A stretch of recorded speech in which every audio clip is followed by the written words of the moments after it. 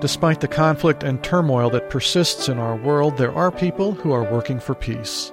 The compassion brings us more inner strength, more self-confidence in politics or economy or education or anything. Stay tuned for an hour with people who, in their own unique ways, are giving the rest of us inspiration and ideas about how to bring more peace into our lives. You know, we come up here and pray for peace, and it hasn't worked yet, but we're hopeful. And to have 10,000 people come together and to try and manifest that kind of intention, I think it's pretty powerful. We'll also spotlight some moments and characters from our past who challenged us then and still now to think more about the possibilities for peace. It really is economical to have peace, Mr. Nixon, and you'd be really popular if you did. What should he do? He should just declare peace. This is Seeking Peace on Earth, highlights from the Peace Talks radio series on peacemaking and nonviolent conflict resolution. On one recent program, we met Kim Rosen, author of the book Saved by a Poem, who says her own life has been steadied and a sense of inner peace restored many times by referencing poetry.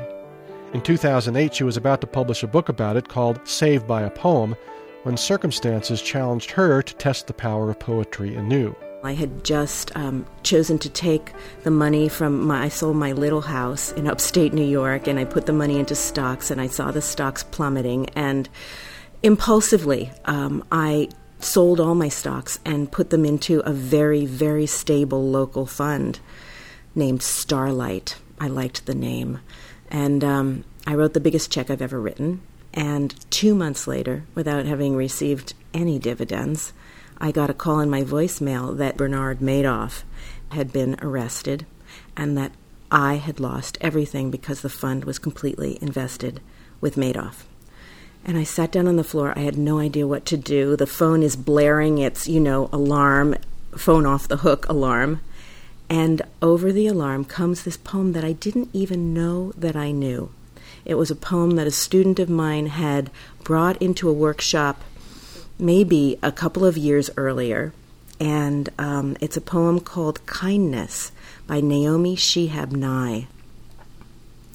Before you know what kindness really is, you must lose things. Feel the future dissolve in a moment like salt in a weakened broth.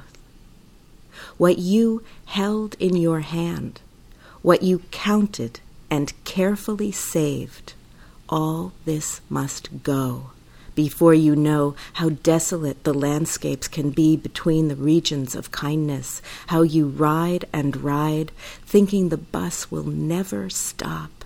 The passengers eating maize and chicken will stare out the window forever.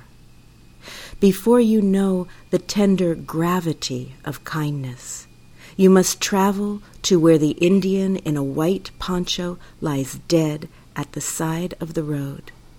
You must see how this could be you, how he too was someone who journeyed through the night with plans and the simple breath that kept him alive.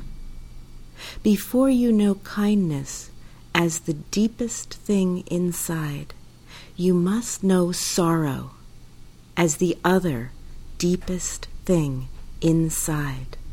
You must wake up with sorrow. You must talk to it until your voice catches the thread of all sorrows and you see the size of the cloth. And then it is only kindness that makes sense anymore. Only kindness that ties your shoes and sends you out into the day to purchase bread and mail letters. Only kindness that raises its head from the crowd of the world to say, "It is I you have been looking for," and then goes with you everywhere, like a shadow or a friend. What that poem did for me, really it became my prayer. I went to sleep with it, I woke up with it, I read it several times a day. I began to experience on a very profound level how my affluence had separated me from most of humanity. I always thought that the poem was about how if you get your heart broken, kindness comes out of you. I hope that that's happened, I must say. But what I cannot deny has happened is that I broke open and kindness has been flooding into me. And it never occurred to me that's what the poem was talking about. Friends offered me money. People offered me places to live. My hairdresser cut her rates. My landlord lowered my rent. People would say to me, I've wanted to give to you for so many years, but you've been so in control and you've been so on top of it in your life, and you're always the giver. I'm so grateful to have a chance to give to you now. Kim Rosen, author of the book Saved by a Poem, finding personal peace and inspiring peacemaking behavior in others through her encounters with poetry.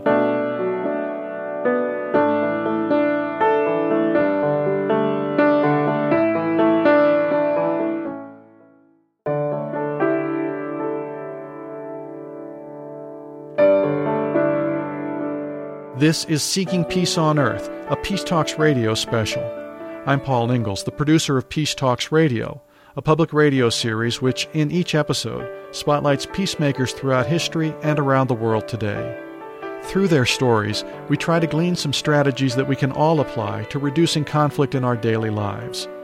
On this program, some excerpts from recent programs in the series, including our marking in 2009 of the 40th anniversary of perhaps the most recognizable peace anthem of the late 20th and early 21st century, John Lennon's Give Peace a Chance.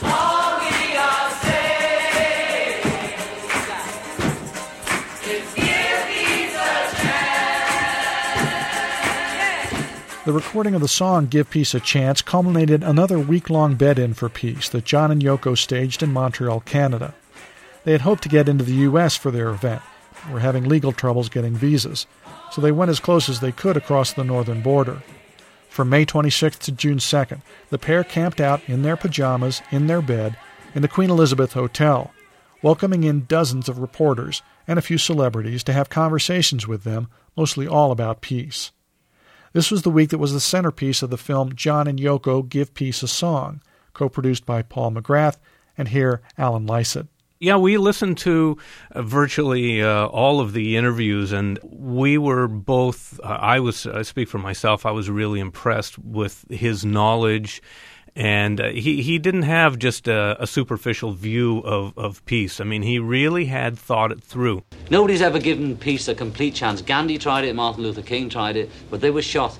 We thought about this for months. This is the best possible, most functional and effective way of promoting and protesting against violence that our minds combined could think of. What would you say to people like Richard Nixon? I'd say do something positive about it, and it really is economical to have peace, Mr. Nixon, and you'd be really popular if you did. What should he do? He should just declare peace. Peace! Peace. We say violence begets violence, and the establishment are getting more violent, and they're getting violence back, but, they're losing a lot. They're losing. Peace, peace, peace, peace, peace, peace, peace, peace, peace, peace, peace, peace, peace. Peace in your mind, peace on earth, peace at work, peace at home, peace in the world. When did the notion of recording Give Peace a Chance come in during the week in your research? Was that in the cards all along? I would guess somewhere midweek, around Wednesday, Thursday, he started to craft the lyrics. You could see him off in the corner of the room strumming a guitar.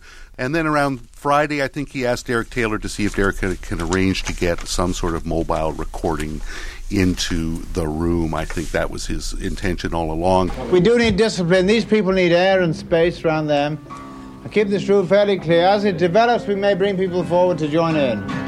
It's as free as it can be, right?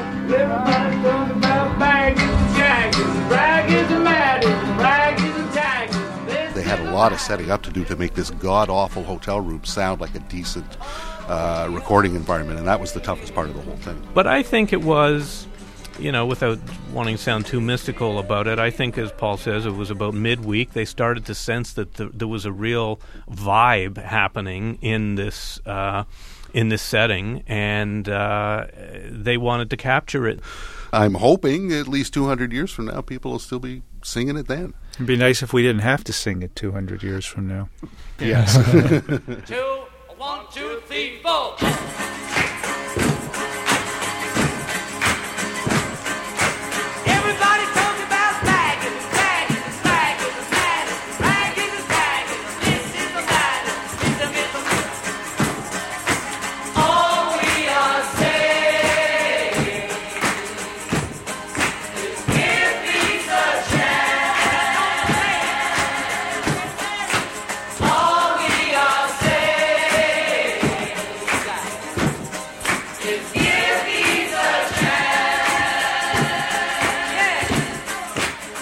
Yoko Ono. Yes? What do you remember most about how Give Peace a Chance came together in 1969 in Montreal? Well, it was something that we decided to do, and it was very, very, very enjoyable in a way. I think it's good to do something that is so serious with joy and fun. We had great fun doing it, and I think that's the secret of it. It does sound like that in the song, that we were sort of up. Was there much a forethought or conversation between you and John that it might in fact become an anthem for rallies or for generations to come?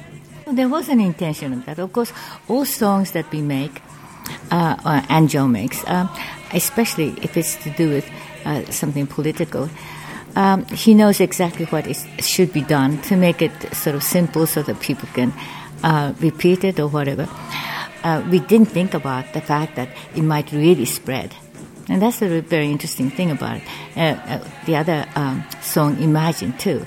One thing I love about these film clips, where I get to see more of these interviews you gave during the bed-ins, is particularly you challenged a couple of times. There would be journalists or someone would come in and start blaming the government or the establishment, and you very pointedly turn to them and say, no, it's you, it's us, it's our responsibility. The whole world would be in war if we don't start to change people's minds. That's the only way we can get around. Don't stop the monster that's bringing the war about. Monster? We are the monster. You are the monster, okay? You're the monster who is lazy and who didn't think about the fact that you are it.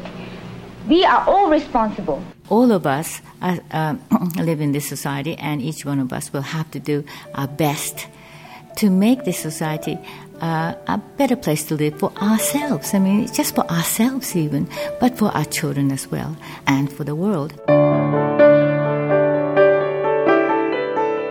Just as Yoko Ono has tried to merge elements of her avant-garde art with the message of peace, artist Lily Yeh brought her skill at creating colorful landscaped community parks forward, first to a troubled neighborhood in North Philadelphia, then to communities and villages around the world.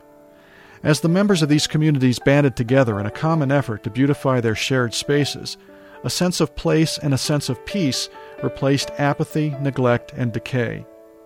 Lily Yeh talked with our Carol Boss. In art, you can create a new space where everyone with imagination, with talent, wanting to give, can walk into this new space of democracy and equality, and we can give and offer what we have. But there's something, to me, is more profound in reward, is really when you're talking, working with people, when people have no pretense, no goal to gain, but people just bare their hearts and no alternative motives and working together to a common goal, that transforms participants. Brenda Toller is a staff member for the nonprofit organization that Lily Yeh started, which came to be known as The Village for short. Did you actually feel and sense that your life and the life of your family actually changed? Yeah. Miss Lily changed my family, my immediate family with my husband and my children, brought us close together. Because my son, he talks about it all the time. Like, he'll come back to the village and be like, talking to the children that's there, like, the village has changed my life. And a little Chinese lady came into a black community and changed people's lives. And you can't get everybody, but the few that you get, that's something special. Again, Lily Yeh talking with Carol Boss. I feel, connecting to bring our emotion, to bring meaning, and to bring our heart to our work is essential, because we're getting more and more into an urban society with high-rise buildings, fast transportation, and building, it's concrete everywhere. There is a deep sense of alienation. The family structure breaking down. We are not in the old community where the parents and the families can give us strength. Now, how do we relate to each other? So how do you become personalized in the new urban, fast-growing society. And I feel that we have to connect to the people next to you. We have to open our heart. We have to make our life meaningful. And then we have to connect with our space and the thing we do with meaning and with our heart. In 2004, at an international conference, you met John Bosco Musana, regional coordinator of the Red Cross in Gisenyi, Rwanda. And this was 10 years after the genocide there. What did Mr. Musani ask of you? When I went there, he took me to see two sites. One side is the mass grave of people's bones. They were just put together and placed under a very rough concrete caskets with a corrugated, kind of rusty corrugated roof. Then he also took me to see a village of 100 mostly female genocide survivors. And so I asked him, which one needs help more? He just said, really, both needs help. I call it the Rwanda Healing Project. When I saw the mass grave the first time, my heart sank. I said, there's no healing when the victims every day see their loved ones being buried in such a kind of raggedy place. And I said, we must bring beauty to honor the dead. And so I went home and I did the little sketch. They liked it, so I developed into a beautiful drawing of a beautiful site. And to see that beauty, they feel, yes, now their dead ones are buried in a beautiful place. Their soul can rest, and so can the victims. Their soul can rest. When they feel loved by people they have never seen from America, whose hearts are connected to them, and they see this beautiful monument, and they feel there's hope in the future, and then they begin to feel peace inside. I have two models. They both by Mother Teresa. One is make my heart broken so completely that the whole world falls in. So sometimes in adversity, maybe that's the beginning of transformation and love. And the other one is that, also from Mother Teresa, we can never do great things, but we can do small things with great love. That's the beginning of taking action, however small, but with compassion, with concern for others. I think that's maybe the beginning of transforming our environment, society, and the planet. Lily Yeh, whose organization Barefoot Artists has a mission to bring the transformative power of art to the most impoverished communities in the world. Just ahead, the peace message in the 1960s TV series Star Trek, and the peace message in the life of the 14th Dalai Lama of Tibet. This is Seeking Peace on Earth, a Peace Talks radio special. More after this break.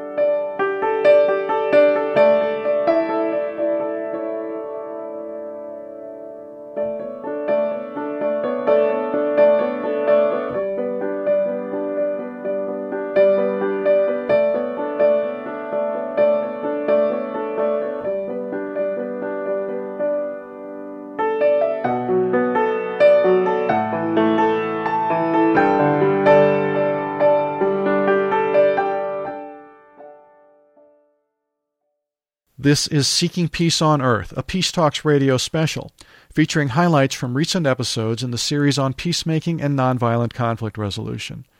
You can find the full programs from which these excerpts were drawn in the 2009 season on our website, peacetalksradio.com. That's peacetalksradio.com, where you can hear all the programs in our series dating back to 2003 and make a tax-deductible contribution to help keep the program alive. I'm series producer Paul Ingalls. Sometimes on our show, we like to shine a light on some of the surprising places where notions about peace might be on display. Like on the 1960s science fiction television series Star Trek, which started a decades-long entertainment phenomenon that continues to this day. In the original series, actors William Shatner, Leonard Nimoy, and DeForest Kelley, playing Captain Kirk, First Officer Spock, and ship's doctor Leonard McCoy, were often leading the Starship Enterprise into confrontations that drew the characters into pretty sophisticated debates about the nature of war and peace. Do I have to say it? It's not bad enough there's already one serpent in Eden teaching one side about gunpowder. You're going to make sure they all know about it. Exactly. Each side receives the same knowledge and the same type of firearm. Have you gone out of your mind? Yes, maybe you have.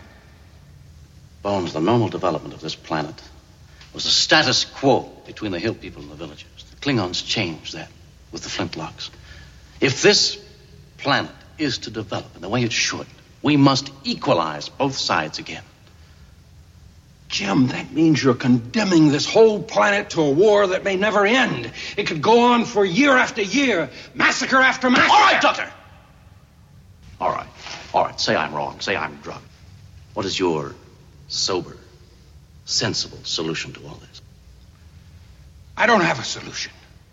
But furnishing them firearms is certainly not the answer. Our guest on this episode of Peace Talks Radio was David Gerrold, who wrote some Star Trek scripts and the book The World of Star Trek.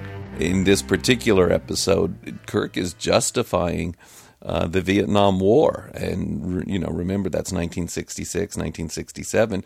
Kirk is justifying the Vietnam War by saying that we need to preserve the balance of power. He recognizes that it's an ugly argument, but there is no other argument. There is no other solution. He says so. It raises issues of responsibility, the responsibilities of a superpower. And I don't have all the answers. I think that a superpower should use its power to stop wars, not foment them, and certainly not to create them. In that episode, for me, Star Trek is finally asking the question, how do we use our power to stop wars? And the answer Kirk comes up with, to my mind, is still the wrong answer, but it's the only answer he knows. David, I know most fans know this, but let's talk about other plot points reflecting the 1960s geopolitical scene. Was the rivalry between the Klingons and the Federation of Planets meant to mirror the Soviet Union and the United States in the mid-60s? Absolutely. And in fact, the Cold War was a very, very intense national paranoia. You couldn't escape it. It was everywhere. While we never said, the Klingons represent the Russians in the Cold War, we knew that the Klingons were our Cold War, particularly after the first episode with them, which was Errand of Mercy, and ends with a peace treaty. And that's another episode where Kirk confronts the arrogance of the balance of power. That's what we had with the Russians in the 60s, was a policy called Mutual Assured Destruction, MAD for short, and the perfect acronym, MAD, because the idea was you destroy us, we destroy you, and the whole world is dead. But somehow it kept the Cold War from erupting into a hot war. Another interesting episode that mused on the horrors of war and how it ought to spur peacemaking was called A Taste of Armageddon. Kirk's orders are to establish diplomatic relations with a planet, and when they beam down to this planet, they learn that it has been in a computerized war for over 500 years with a nearby planet. Strategic hits are theorized by the computers from both planets. Casualties are calculated, and the victims have 24 hours to report to a disintegration station so that they may be killed. The planet governments see this solution as tidy because it preserves the civilization despite the cost in lives.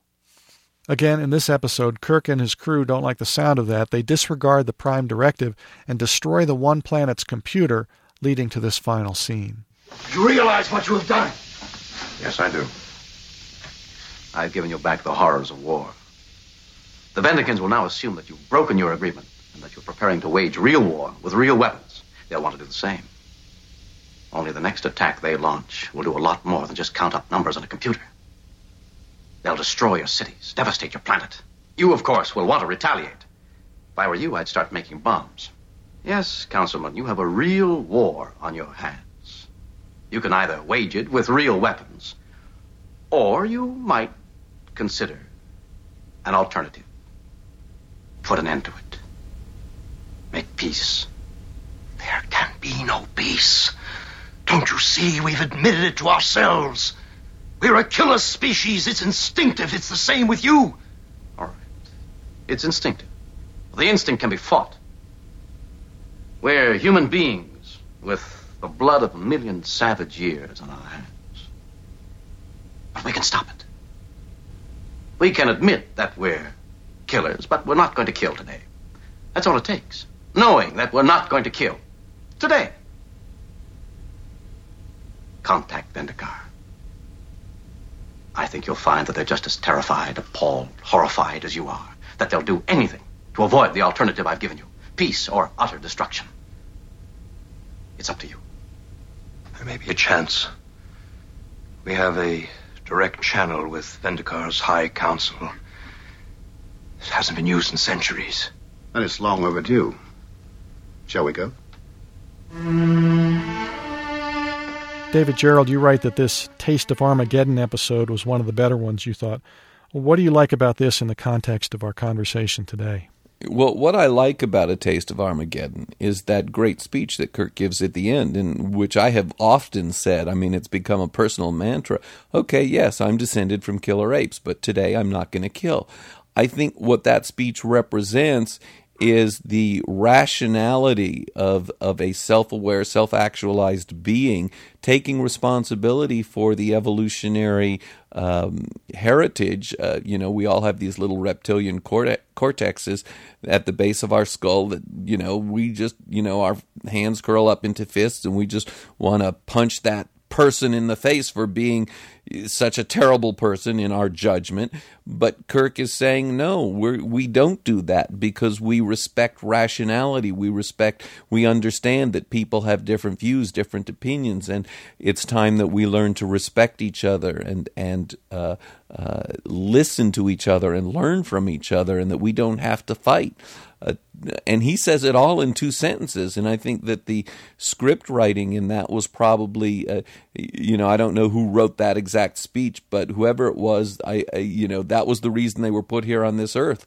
Billions of people have seen that episode now and have heard that line, and if it has impacted even a small percentage of them, that's still millions and millions of people who think, and today I'm not going to kill. This is good news. David Gerrold, author of The World of Star Trek. To mark the 50th anniversary of the Dalai Lama's exile from his native Tibet, fleeing the brutal advance of the Chinese into his homeland in 1959, Peace Talks Radio devoted an episode to recounting the remarkable story of this Buddhist monk, Tenzin Gyatso, the 14th Dalai Lama. Our Suzanne Kreider talked with 2 of his close associates, Professor Robert Thurman of Columbia University and journalist Pico Iyer.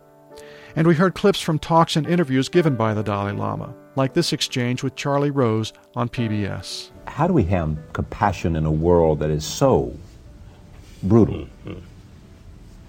I think compassion, we should not look just word compassion, just that way. I think the compassion is important because more compassionate mental attitude there, you can see everything more better, more clearly. Because compassion brings us some kind of calm mind. Yeah. And through calm mind, you can see the picture more clearly. Much sort of emotion, such as hatred, anger, attachment, then your normal mind or calm mind, not there, no longer there. Too much sort of hatred, too much anger, or too much attachment. So these afflicted emotion then it becomes obstacle to see the reality. So therefore, the compassion brings us a certain deeper sort of value. Firstly, open our mind, and that brings more inner strength, more self-confidence, and that brings more calm mind. And through that way, whether in politics or economy or education or anything. I think he's a major world leader of peace. He speaks about how the 21st century war is obsolete and conflict should be resolved through dialogue. And you can even talk to your enemies, and people will not necessarily stay your enemy if you figure out what's their problem and what can you do about it other than fight with them.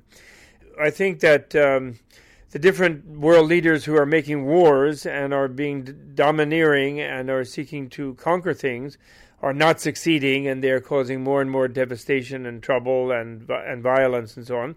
So people are kind of sick of that worldwide. And someone like the Dalai Lama is someone who offers a different perspective. And he does it very articulately and very intelligently.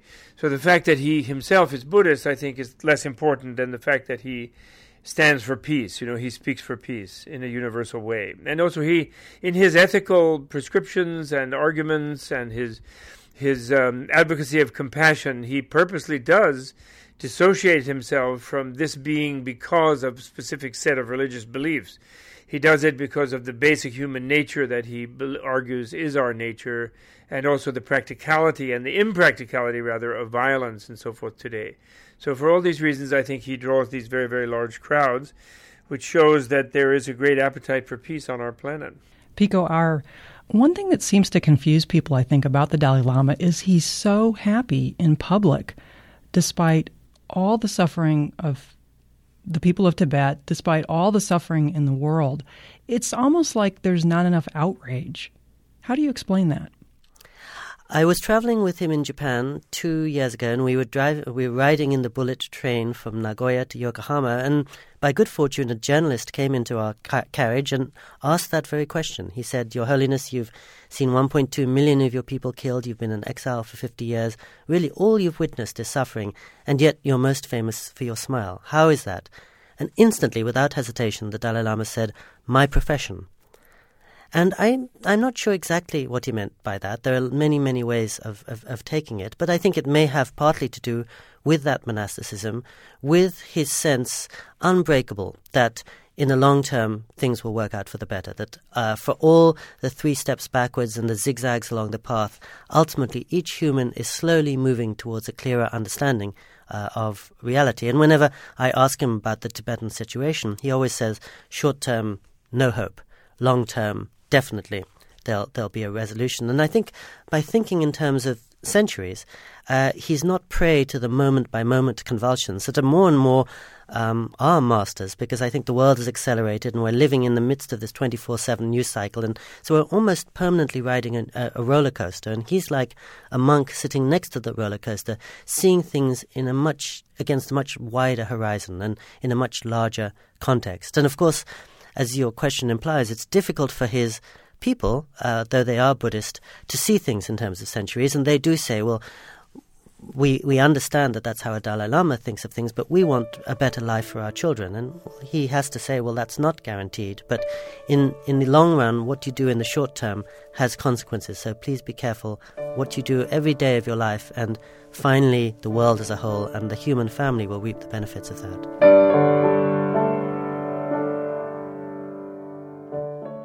Journalist Pico Iyer, and before that Dr. Robert Thurman, commenting on the life and times and lessons of the 14th Dalai Lama. Another of our recent guests, international water negotiator Aaron Wolf, told us that he had borrowed techniques from Buddhism and other spiritual traditions to help people settle regional disputes over water resources. The Oregon State University professor recalled one Buddhist negotiator who taught him a lot. The most profound thing is how to be really present in a room. People who've talked to Buddhist monks or people with deep meditative training, when you talk to somebody like that, you really feel their presence. They listen in a way that I can't remember being listened to before. You really feel like you're absolutely at the center of the universe. And that practice of deep presence, of deep transformative listening, I think was the most important skill that I learned first from him and then from others. So that enabled you, I imagine, to think about how you can do more with conflict resolution. I think those are the kinds of skills that the spiritual community offers. How to use silence in a productive and a useful way. We're not trained in that very well. We're in the rest of the world. They joke about Americans. The joke is to an American, what's the opposite of speaking? And the answer is waiting to speak. And you notice when you listen to when you watch people in conversation, that's what they're doing. Their whole body language, their whole energy is waiting to jump into the conversation. But we also learned from spiritual traditions around the world this understanding that kind of anger and force is generally a shield for vulnerability.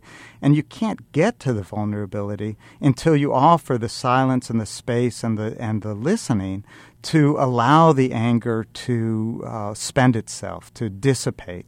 And it's only being able to share the vulnerability where you can have a much more productive dialogue. People do different things. In India, for example, sometimes there will be a seat with sandals on the seat.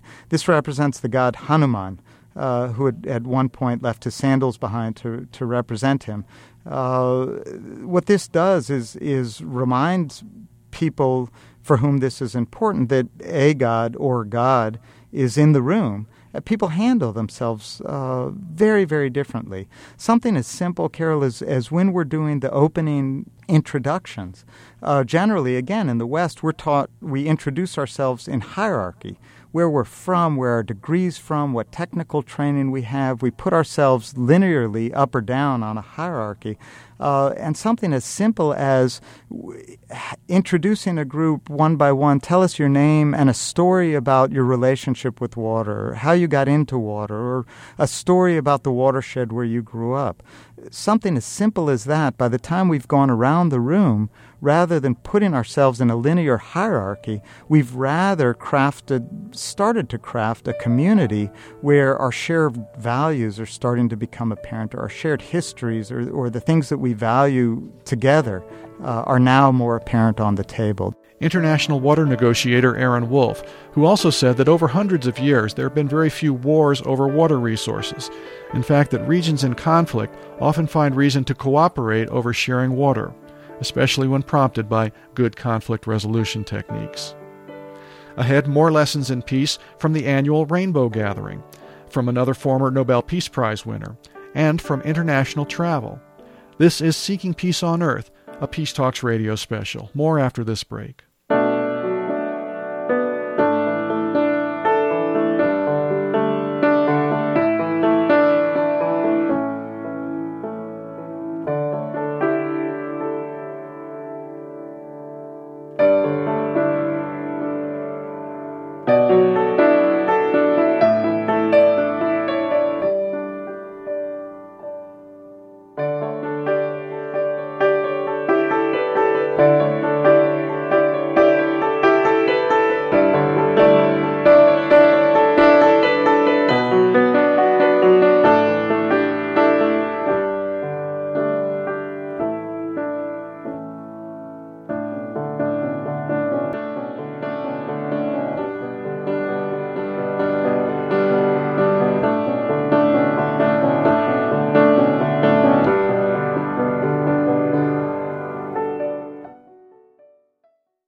This is Seeking Peace on Earth, a Peace Talks radio special. Highlights from the radio series on peacemaking and nonviolent conflict resolution. Online at peacetalksradio.com. I'm series producer Paul Ingalls, and here's a lively exchange I had with 87-year-old Dr. Bernard Lown, who helped start Physicians for Social Responsibility in the 1960s, and in 1985 shared a Nobel Peace Prize for his work with international physicians for the prevention of nuclear war. So, for example, given the chance, what would you say to a gathering of, quote, average Americans who believe in the need for a strong defense, who believe in threats from terrorists or other nuclear powers, to get them instead to insist that their government dismantle its arsenal and stop developing new weapons. Oh, wait a minute. You have conflated so many issues that it makes no sense. No intelligent answer is possible. Because you say defense and terrorism and military and weapons. We are building, well, let me take one at a time. We are building weapons now to fight the Cold War with the Russians. A B-1 bomber, what value has it got against terrorists? You know what a B-1 bomber costs? More than $1 billion. You know what that means? 750,000 Pell Grants for young people. Which is more important for the safety, defense, security of the United States, to be able to compete in the global market by having intelligent young people who have a college education? So that's one as regard weapons. Defense is good. But do we have to spend $1 trillion on it? Do we? Why don't you analyze that? What I was describing was sort of a mindset, which I think you can accept is something that's adopted by a large percentage of Americans.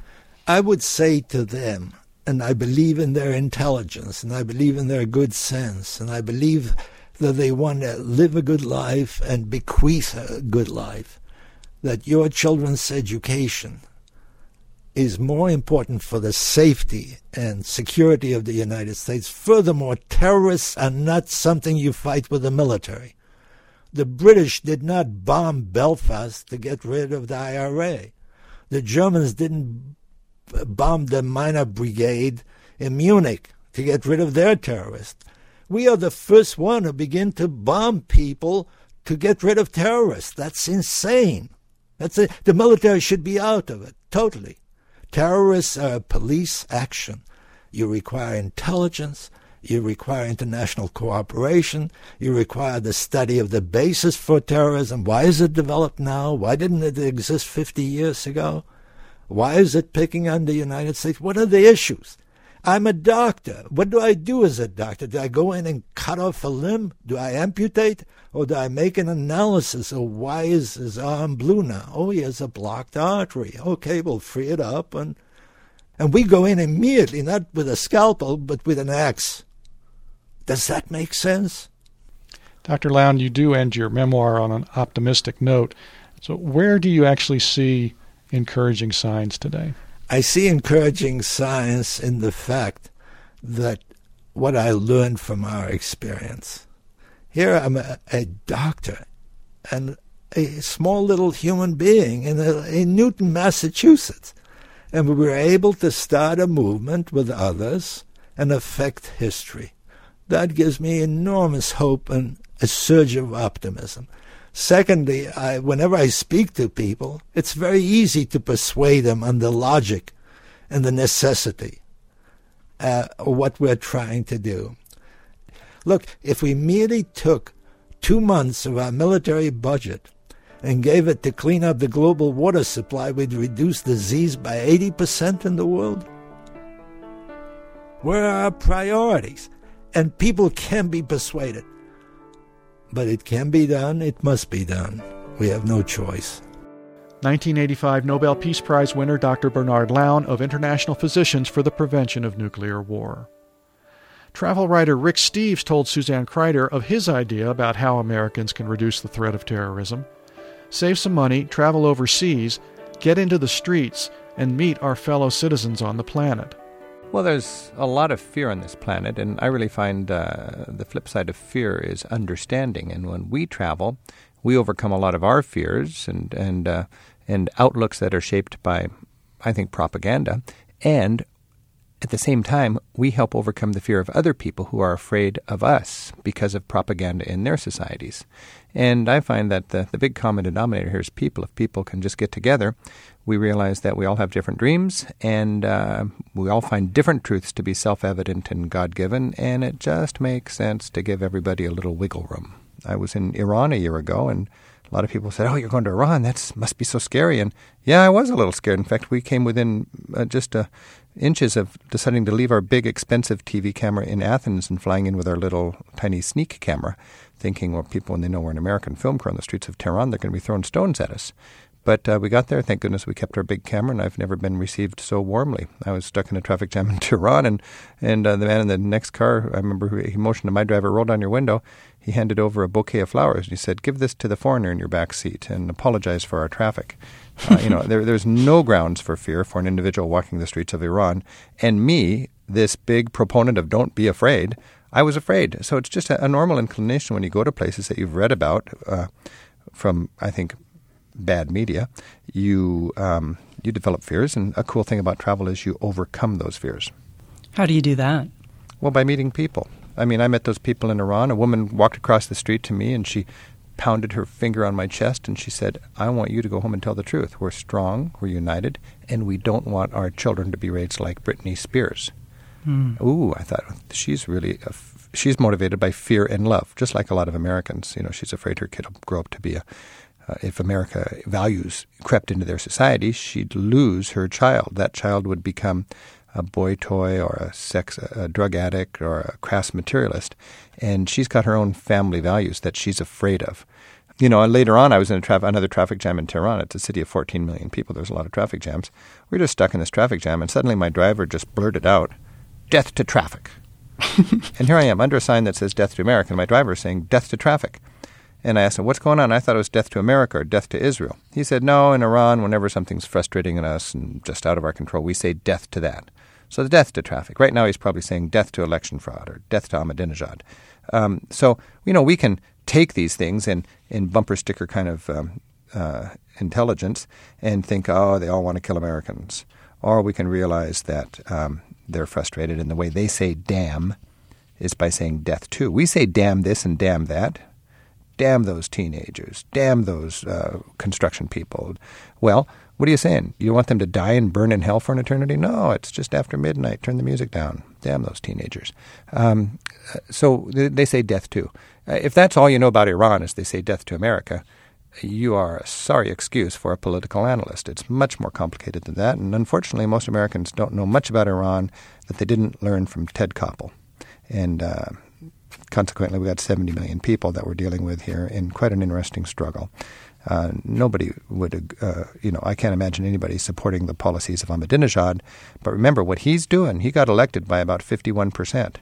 And he needs to shore up his political base. And when he says something like the Holocaust never happened, or that we can rub Israel out, or we can take care of America, he's not talking to us. He's talking to his political base. He's talking to the less educated, small-town, fundamentalist, scared parents motivated by fear and love. And in our society, we've got small-town, less educated, fundamentalist parents that are motivated by the same thing, fear and love. Good people don't have a very broad perspective, taken advantage of by their government. Public radio and TV travel host Rick Steves, who in 2009 also published a book called Travel as a Political Act. In Albuquerque, New Mexico, Sarah Wilkinson also believes that getting to know people across the globe can lead to peace. But since school children can't always visit their young counterparts around the world, she set up an organization that helps youngsters connect as pen pals, or peace pals, as she calls them, handwriting letters to one another to learn what they have in common and to understand each other's differences. This one is from Ghana.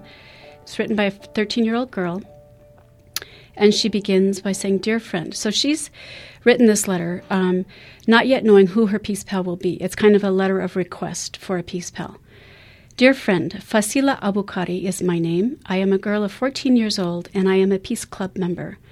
I live in Gumbihini in Tamale, northern Ghana, and I'm completing junior high school.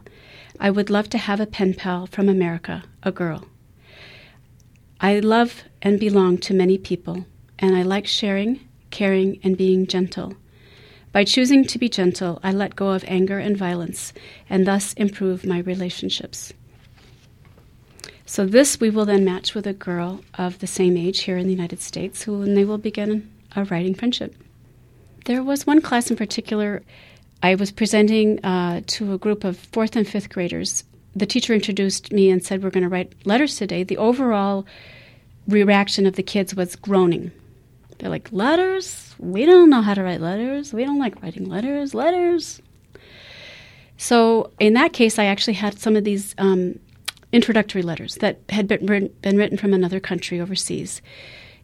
requesting a Peace Pal. And I was able to hand them out to the students. And in advance, I had looked at the student list and figured out which ones would go to which students. So within about, I'm not kidding, 3 minutes, I handed out these letters from another country. And I wish we could have been videotaping it, because the transformation that occurred when these kids held these letters in their hands and started looking down at the written words, suddenly the same kids that were grousing about it a few minutes before were saying to the kid next to him, "Dude, check it out. Look what my Peace Pal wrote." And then a couple of them came up to me and they had this kind of look of awe in their face, holding this letter saying, "You mean this letter came from that country?"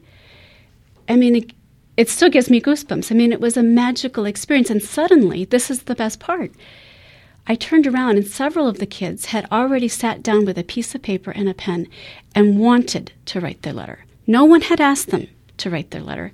They wanted to write their letter. The next thing they're asking is, well, where's the map? I want to see where this is. And wait, where's the dictionary? I want to spell this word so that my Peace Pal can understand. So it's a very exciting process that happens when kids get these letters. What's the background of Peace Pal? Where did the idea emerge from? Well, it first began in about 2006, I would say. Number one, I was noticing that conflict continued to show up in my life despite my desire and intention for harmony and peace. And that was really disturbing to me. And so I really started to reflect on the genesis of conflict in myself and in my life. And at the same time, I was volunteering at my son's school, which was an elementary school. And I started to notice how early conflict begins even with children. Let's say, for example, just the tendency to want to blame someone else for an experience that we're having rather than taking responsibility for perhaps our part in it. So these ideas were all kind of settling in there. And at this school, I also began to notice that kids had a real curiosity for what life would be like for someone their age in another country, but they had very little real information about it. There was kind of frozen information in print, which wasn't really alive for them. But I also saw at the same time their desire to really know more about kids in other countries. And I also noticed that kids listen to each other a whole lot more than they listen to adults. So all of these things began to swirl around inside of me. Well, what about if I figured out a way to connect kids in the United States directly with kids their age in other countries? So number one, they could actually begin to have an alive experience of what life is like for kids their age in other places in the world, and then gradually begin a conversation about how to create peace in their lives. What would that be like? So I slowly began in 2007 to start the program. That's Sarah Wilkinson, director of Project Peace Pal. We'll close our program today with the sounds our microphone captured at the 2009 Rainbow Gathering near Cuba, New Mexico. Each year, thousands camp out on a different area of U.S. Forest Service land around the July 4th weekend, creating a temporary intentional community, celebrating cooperation, praying for peace, then having children parade to wrap up the festivities. There are children everywhere. Our Suzanne Kreider was there watching the human spirit overcome a rain shower. Balloon hats. Almost like Halloween costumes. Clowns, spooks, lots of painted faces. Butterfly wings. So the kiddie parade is coming through a break in the circle. The kids are getting a really big round of applause. There are very few umbrellas out here, guys. It's mostly just people getting wet. Oh, gosh, I just feel so happy. All the jubilation for children. How often do we see that? What's your full name? Joshua David Marks. Where do you live, Joshua? Oregon. Great. How many gatherings have you been to? I don't know. How many are there? 5. 5. That's awesome. Why do you keep coming back? Is it fun? What's the most fun about it? The parade. What do you like about the parade? There's a lot of people, and they're all happy. So, my show is about peace. What do you learn about peace from the Rainbow Gatherings? That you don't need to judge, and everybody could be family. Anything else you want to tell our listeners about what really happens here and why it's important? No, it's just really fun, and then there's a lot of people, and then everybody loves each other, and we're all family. Thanks very much. Wow, that was like a really unusually loving child. My name is Jennifer Simpson. Our show is about making peace.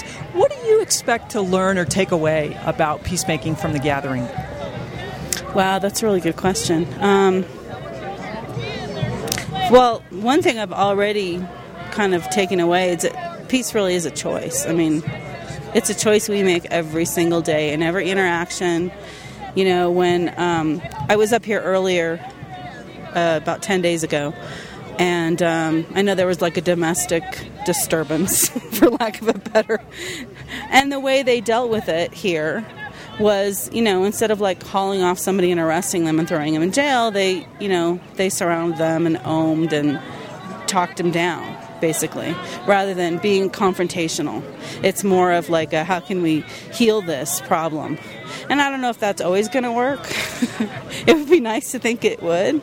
And I also really enjoyed hearing Garrick Beck speak at the town meeting when he said that, we come up here and pray for peace, and then he kind of jokingly said, it hasn't worked yet, but we're hopeful. and I think that's the other thing to take away from this about peace. Okay, probably on the 5th of July, the war in Iraq and the war in Afghanistan will not be over. I'm not naive, but it can't hurt. And to have 10,000 people come together and to try and manifest that kind of intention, I think it's pretty powerful. I mean, one small step can change the world, right? It's gotten kind of chilly, and I'm a bit wet. I'm going to head back up the hill and head out. So, wow, quite a journey, Suzanne, at the 2009 Rainbow Gathering. How did you feel coming out of the whole thing? This experience truly changed me. The way I think about people who are part of the hippie movement has changed, and the way I interact with people has completely changed. I understand now. I'm not saying that the gathering is a panacea. I'm not saying that there aren't problems with it. But I have to just say that they are people who are trying to make peace. They're trying to learn, how do people live together? How do people treat the earth in a peaceful way? And I have to give them a lot of credit for trying. And we'll continue to try ourselves here at Peace Talks Radio. You can hear the entire programs from which all the excerpts on today's show were drawn. Click on 2009 episodes online at peacetalksradio.com. Also there, you can hear all the shows in our series dating back to 2003. Sign up for a free monthly newsletter, a free podcast, and find out how your tax-deductible contribution can truly help to keep this forum for talk about peacemaking and nonviolent conflict resolution stay on the air and online, all at peacetalksradio.com. The program is produced by the nonprofit media organization Good Radio Shows Incorporated, with support from the McCune Charitable Foundation of New Mexico, the Oppenheimer Brothers Foundation, the Peace Tales CD Project at peacetales.org, KUNM at the University of New Mexico, and contributions from listeners like you. My most excellent co-hosts are Carol Boss and Suzanne Kreider. Allie Adelman composed and performs our theme. I'm Paul Ingalls. Thanks for listening to and for supporting Peace Talks Radio.